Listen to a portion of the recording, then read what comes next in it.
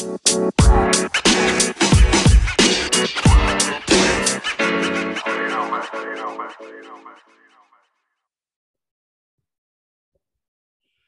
Time with Lucas and Alicia is proudly supported and sponsored by Code Sydney.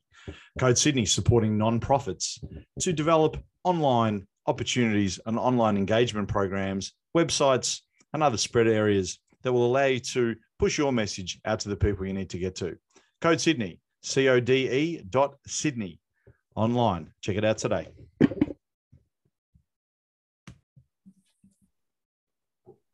Sunday night means it's time to talk time. It also means you get to hear the dulcet tones of this fat bald guy sitting here and this beautiful human being sitting on the other end of the microphone, and also Alicia. How you doing, Lee?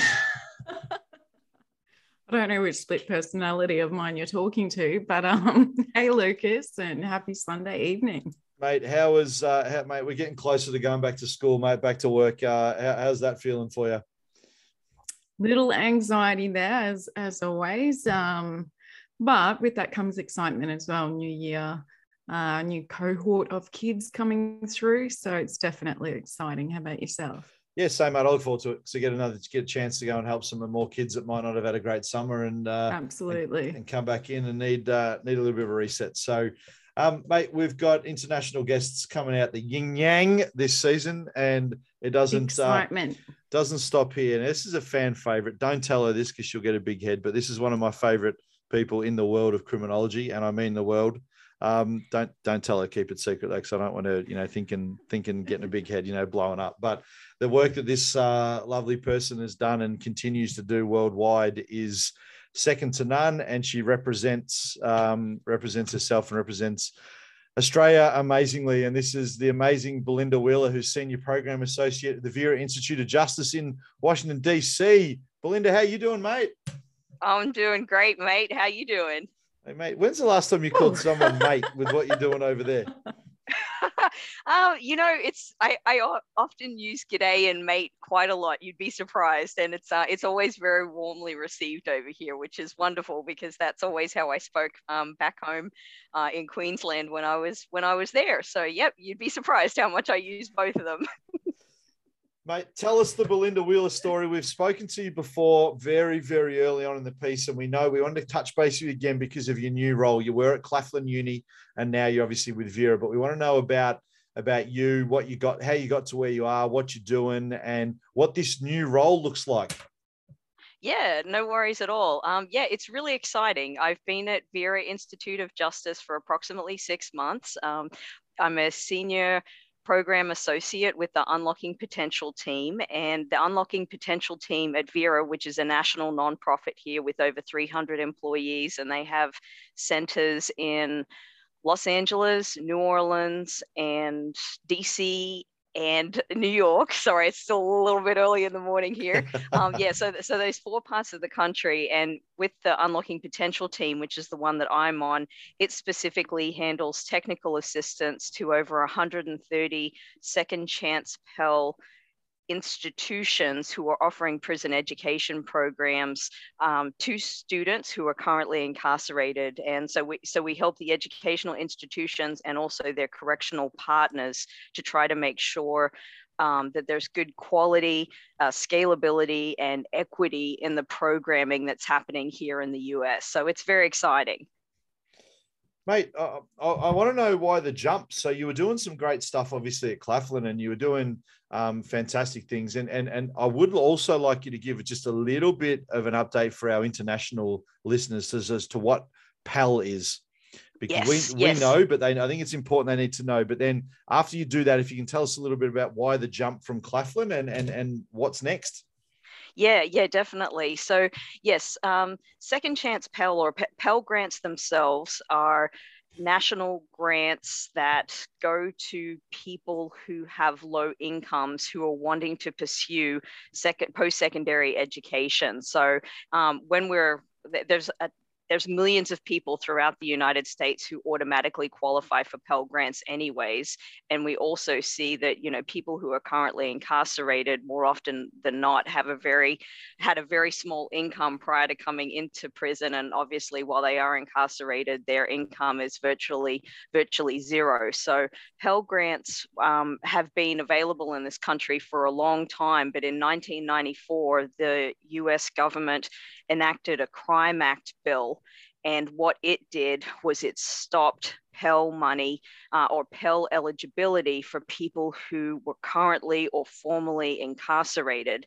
And in December of 2020, then President Trump actually signed into law under the Consolidation Act. There's a section of this, it's like a 5,000-page document, over 5,000-page document, the Consolidation Act. But within that act was this, the Pell Reinstatement, or FAFSA Simplification Act, which includes Pell Reinstatement to people who are currently or formerly incarcerated. And that group of individuals, come approximately July of 2023, they will now become Pell eligible for the first time since 1994. The only exception to that has actually been those second chance Pell sites, which was what I had when I was at Claflin University. I received a US Department of Education second chance Pell status for Claflin University, which allowed us to actually start prison education programming at Claflin.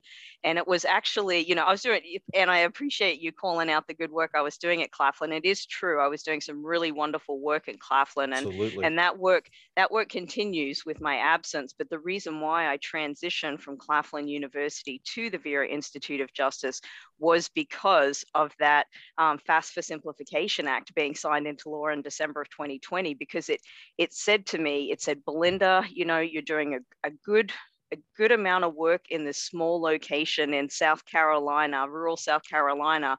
But now with the Pell reinstatement, the Pell expansion moving forward, that I was like, you really need to help people on that national level. You need to move from that small area that you were working on in South Carolina to the national level to try to make sure that as the country prepares for this Pell reinstatement, that all the checks and balances are kind of put in place on that national scale so that we can really protect, the students, this massive number of students, which are now going to have access to Pell Grants, and trying to make sure that programming, again, offers high quality, that there's scalability, and that there's equity. Because one of the things that we've found with second chance Pell Grants with the current sites, and also there's some prison education program that of course has been continuing without Pell dollars. Those have been dollars that with grants and things of that nature. Some of the programs that we're seeing right now, that equity is not really there. Like, for example, while a prison might have, say, a population of 70% African Americans, 20% Caucasians, and 10%, Asian Americans, Indigenous Americans, or, other populations, when you look at a lot of these classrooms, you might have the absolute reverse of that. You might have, 70 to 80% Caucasian Americans, 10% African Americans, and 10% other populations. And we really want to make sure that as Pell is expanded, that the classrooms really reflect the overall prison population, and that they are high quality. I love it. It's great to know that it's great to know that you got someone that's sort of acting as the almost like the policeman or the overseer of this space, to make sure that that quality is getting through to the people that need quality. Because I'm sure that there's a lot of people that are shortcutting in this process, and they're seeing this chunk of money that's come available. I know here in Australia, Belinda, is that we have something called the NDIS, which is the National Disability Scheme, and the amount of cowboys that have entered that space, providing services and providing things, and we don't have that. We don't have that almost judge of someone like the Vera Institute that keeps an eye on this stuff. And what you're doing is amazing, mate. It's absolutely, it's fantastic. And it just, what's the old saying that the here in Australia in politics, it used to be keep the bastards honest. And that's what you're doing, mate. That's what you're doing. Well, I will just interject really quickly if it's okay. I probably wouldn't, and I know you didn't mean it this way. I probably wouldn't use the word police or judge myself. I think Vera, I think Vera's just trying to make sure that it really is that the three kind of pillars that we have in the unlocking potential is like scale, quality, and equity. And I think we're certainly helping government and other entities kind of make sure that there are those guardrails, but always having the students first and foremost in our mind. But we're definitely, again, trying to it really just goes back to that scale, quality, and equity. And that's just trying to help people understand how they can carefully enter this space so that hopefully no student is kind of being taken taking advantage of. But I totally understand what you're saying. Yep. Beautiful. Hey, Belinda, can you tell us your thoughts on the importance of these prison education programs? They're amazing. I've had the chance, personally. I'm not I don't have lived experience myself, but the work that I've been doing with entities in this space, and Vera and other entities have been doing a lot of amazing work well before I came into this space, and I'm just very fortunate in this last 6 months that I've been able to join the Vera team, who was an organization that actually provided technical assistance to Claflin University. And it was actually how I really got to work more with them. But yes, the prison education programs, they really are so transformative. And, I don't know, education in of itself, is so transformative. I know when I was in Australia, I didn't have, and I don't want to make this more about myself because obviously it's about the students first and foremost, but I know when I was in Australia, at that particular time in the early 90s, it seemed to me that the landscape was that you either needed to have lots of money to get to, to higher ed. And this is not TAFE related, this is more like the larger universities as opposed to technical schools. But, you either needed to have a lot of money or you needed to have good grades. And I didn't have either, and it was actually me coming to America that actually, and America, from my experience, seems to have more provides a lot more access to students, to individuals, to kind of achieve their dream. And that's the reason why I was fortunate to be able to go from bachelor's all the way up to the PhD and kind of do the work that I've done. And I think in America, again, there's so much detail and openness in a lot of different places that, obviously like a place like a Yale or Stanford or something like that, there's going to be a lot more, it's going to be a lot more strict. And that doesn't, again, say anything about the lower quality of other programs here in America. It doesn't. It's just that some educational institutions have a more inclusive kind of policy about the students that they will allow into these spaces. And I think with prison education programs, we're seeing a lot of, top tier, institutions, be in this space, but then also, those organizations, those educational entities that are, way more inclusive, provide services to, to people, educational opportunities to people who are incarcerated. And it just from the conversations that I've had, I can't speak for the people who are currently or formerly incarcerated, because again, I don't have that lived experience myself, but from the viewpoint that I have had in this space, both as an educator and now in the nonprofit sector, is that it truly is transformative. And I'm very lucky at Vera to walk side by side, working hand in hand, with colleagues who actually have, had educational experiences while they were incarcerated, and now they work at Vera and in other organizations that I work with as well. So I've really been able to see it in practice, but then also, be working with colleagues who share with me on a daily basis just how, transformative that is. Does that make sense, Alicia? Absolutely. Are you able to tell us a little bit more about the things that that happens with Vera? What else do you do? Sure.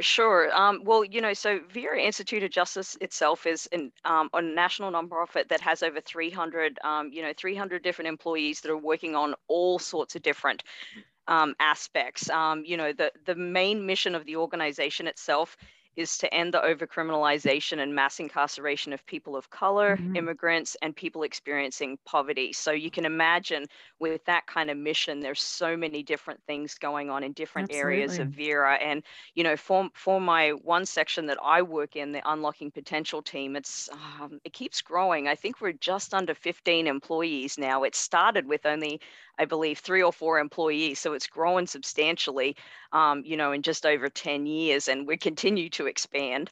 So I've got, colleagues that are doing technical assistance. So like, again, when I was at Claflin University, there was a technical assistance provider who would reach out to me and others and kind of, help provide resources or information to help us become better at the work we were doing on the ground in our small little location, in South Carolina. So there's some colleagues that do technical assistance. I've got other colleagues, that are doing kind of programming with educational directors at corrections institutions around the country. So kind of providing them resources, helping them expand their understanding of, larger post-secondary education in prison programming. And then my specific work that I do with the Unlocking Potential team is really focusing on that one pillar of quality. I work very closely with accreditation agencies, and accreditation agencies,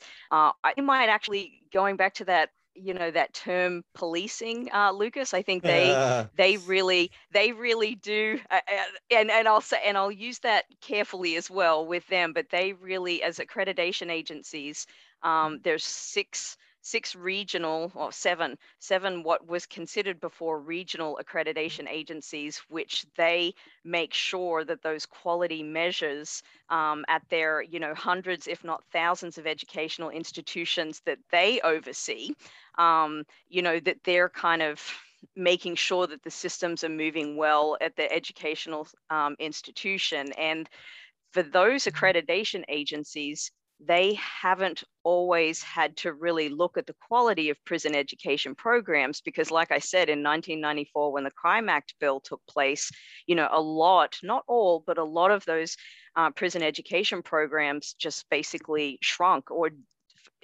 no longer existed because the funding wasn't there anymore. And now we're going to go from, I think right now there's about 300 educational institutions approximately that are providing educational programming to students, whether it's through private funding or whether it's through Second Chance Pell. So accreditation agencies are going to go from approximately 300 educational institutions to perhaps 3,000 educational institutions offering programming. So my job is to work with those accreditation agencies and, provide them guidance and support as they really prepare to either go from accrediting 0 prison education programs to say 1,000, or they go from like 5 that they might, provide accreditation for right now to maybe 500. So I really work on the quality part of things. Now, let me ask you a little bit left field question. So go with me on this. Okay. So far this series here, we've had people discussing challenges and issues they faced in education in prison from an Indigenous point of view, a transgender point of view, a queer point of view, a female point of view, and a male point of view. What type of programs or what type of involvement, Pal, is there any special focus or is there any special insurance that there is additional programming or programming run for some of those minority groups or some of those underrepresented groups when it comes to education? Yes, I think that's a great point, and I think that really gets to that one pillar of equity that we're really trying to focus on as well, is to make sure that whatever classroom population ends up being representative of, so say for example, educational institution X enters a prison facility. We want to make sure that educational X's institution X, their student population inside the classroom is representative of the actual prison population there. So that's one of the things that we're really working on now. And we call it REI, Race, Equity and Inclusion. And I've got a lot of good colleagues on my team with Unlocking Potential who are specifically focusing on that and trying to make sure that educational institutions are fairly and equitably reporting their student demographic, so that if we are seeing these significant differences between for example, the prison population and what's in the classroom, that we can provide guidance and support, whether it's to the educational institution or perhaps if it's corrections, who's, providing this pipeline of students, that we're letting corrections hand in hand with their educational institution know that, look, we've really got to make sure that this classroom is more equitable, both with, people's bodies in seats, whether physically or virtually in seats, hopefully more physically than virtually with education.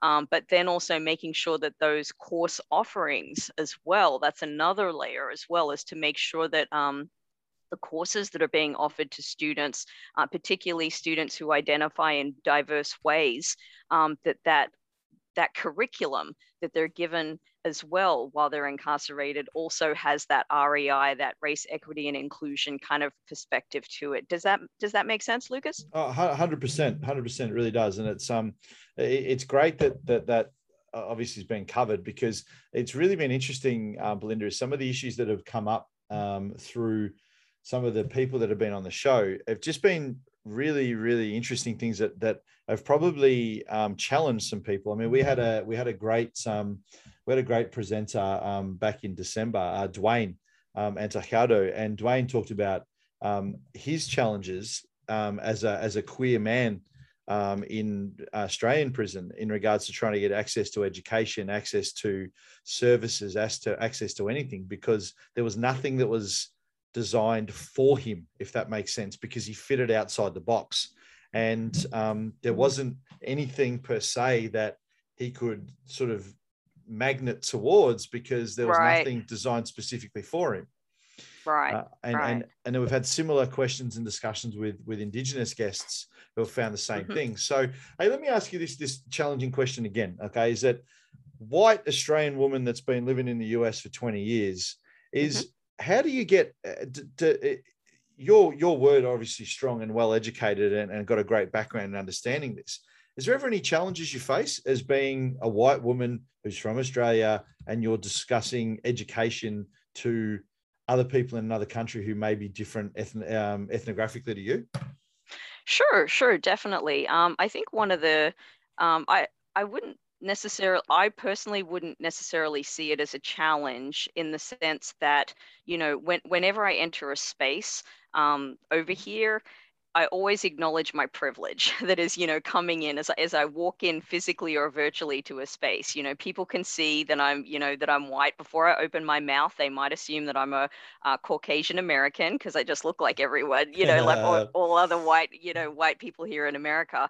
But, I immediately kind of acknowledge that privilege of, again, a no lived experience. People can see that I'm, physically white or pink or orange or whatever shade I look that morning, because I'm not really sure that white's ever a good way, because I never really, you know what I mean? White people, I don't know, pink. Anyways, but then as soon as I open my mouth, then the Australian accent comes into play here too. And, and that also, I think, connotes a level of privilege for me as well, because had I had a carceral experience, I'm not sure I would have necessarily been able to get the student visa that first allowed me to be in the United States, to get the H-1B visa, and then to get, a green card. Like, there was a lot of other levels of privilege that came to me that allow me to actually be in this physical space actually speaking to people. So one of the things I'm always very careful of is, A, acknowledging that privilege, but then B, working with partners and making sure part of my job, I think personally and professionally, is, sometimes it's not the best thing for me to be at the front of the room. Sometimes it's my job to make sure that the individuals I'm working with in this space, that I lift them up so that they can be, at the front of the room telling their stories, so that I don't always have to be that person on the front line saying, hey, I believe this, this, and this. I never want to speak for anyone else. I can only speak for myself. And I think acknowledging that privilege and then leading by example that, I'm not here to speak for you. I'm actually here to be an ally, with you. And when possible, really, make sure that I'm, placing you at the front of the room if that's where you would like to be, if that's the equitable part of it. Does that make sense, Lucas? No, 100% it does. 100% it does. Absolutely. And I suppose I want to drop one more at you just before we probably let you go, because time's going to start disappearing on us. But I want to know the role that Vera plays. Obviously, you talk about equitable access. Technology is a huge challenge. And we have a great person, which I know that Helen Skipper, that's a good friend of the show. Yes. And someone that I do a bit of work with and I speak to regularly. And Skip and I are writing a paper at the moment about the digital divide between when you return home. And how does that look from the Vera point of view? How does that look from the space there that you talk about the digital divide? And how can you sort of ensure that stuff that's occurring in these Pell programs actually look at that digital divide or potential to bridge that gap?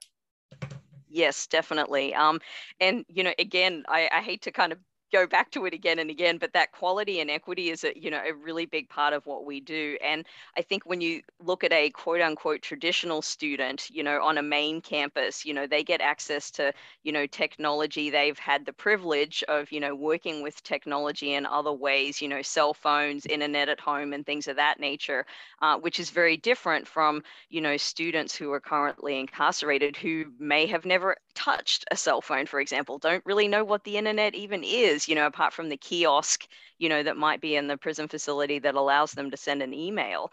I know when my good friend, who unfortunately has recently passed, he was incarcerated in Florida, and he'd been incarcerated for over 30 years, an Indigenous Australian, and he before the kiosks came and then the tablets, he was like, Belinda, what is this? How does this work? Because we had talked over the phone and we'd corresponded via letters, and I could tell as we were communicating via email, his level of access, his level of understanding, what a keyboard is and things like that. He was starting to really get the hang of it. And I think that's one of the things that Vera does too, is to make sure, and this is what we do with accreditation agencies too, is that if a program is accredited at a main institution, and then that educational institution wants to take that program to a carceral space, that Vera and other nonprofits and allies working in this space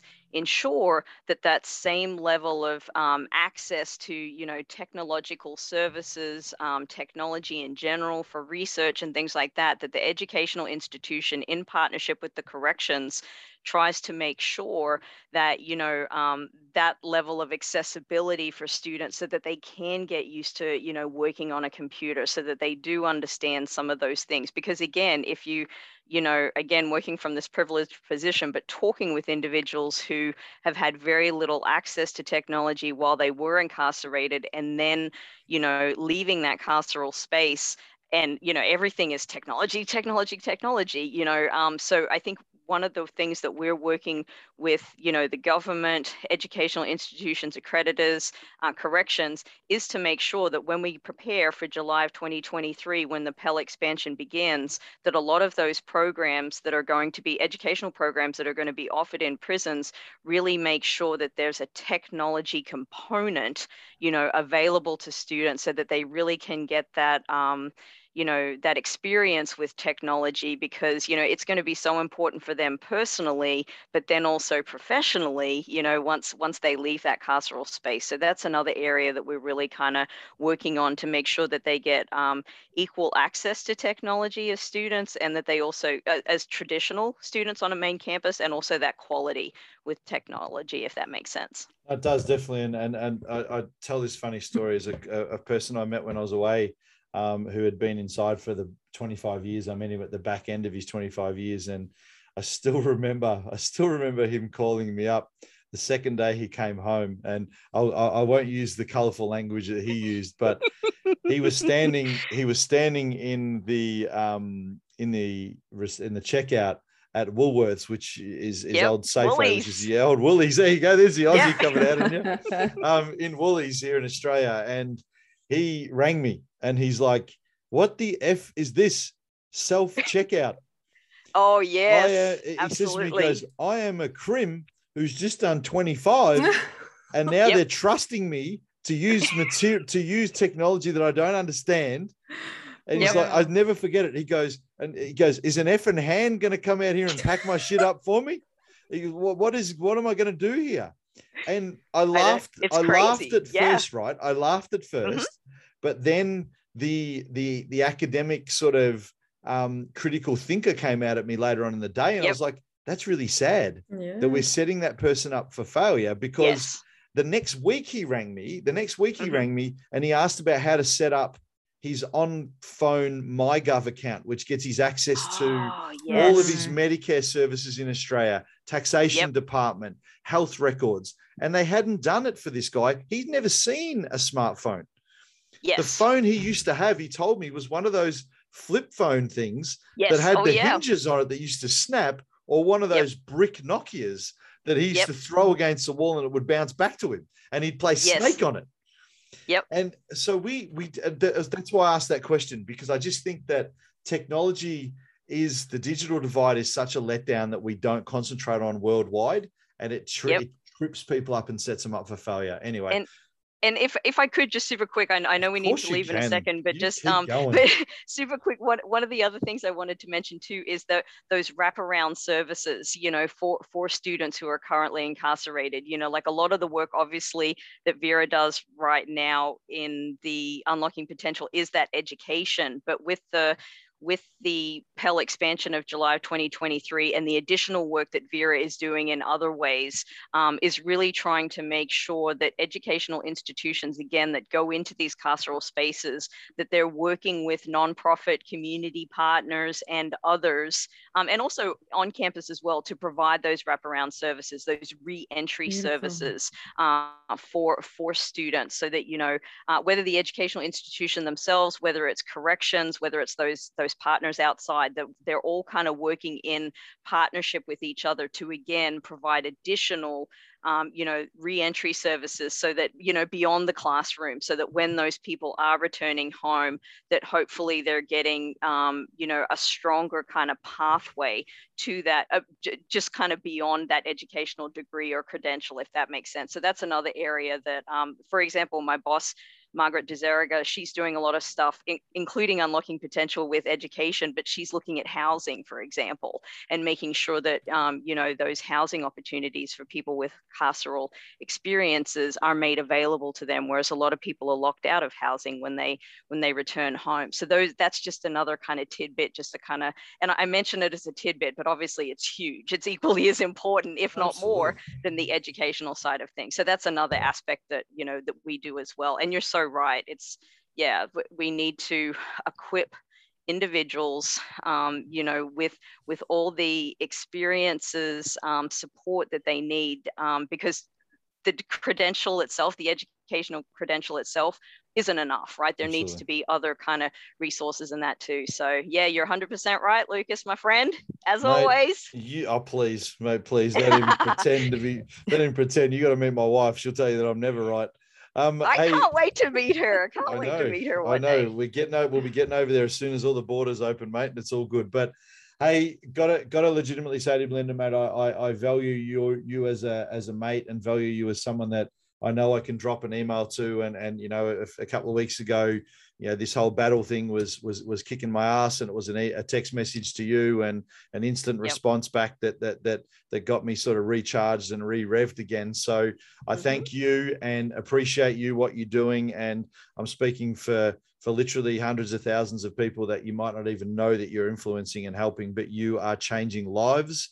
And I'm not a religious person, but you are God sent. And that's the honest truth. Oh man, you are making my head big first thing in the morning, my friend. Well, the feeling is mutual to both you and Alicia. I really appreciate the two of you and the work that you continue to do. And for anyone, please feel free to reach out to me at any time, your listeners, or yourself, Lucas and Alicia. That you can reach out to me at any time, because we work together in partnership to try to make things better. So this is wonderful. I really appreciate you guys a lot.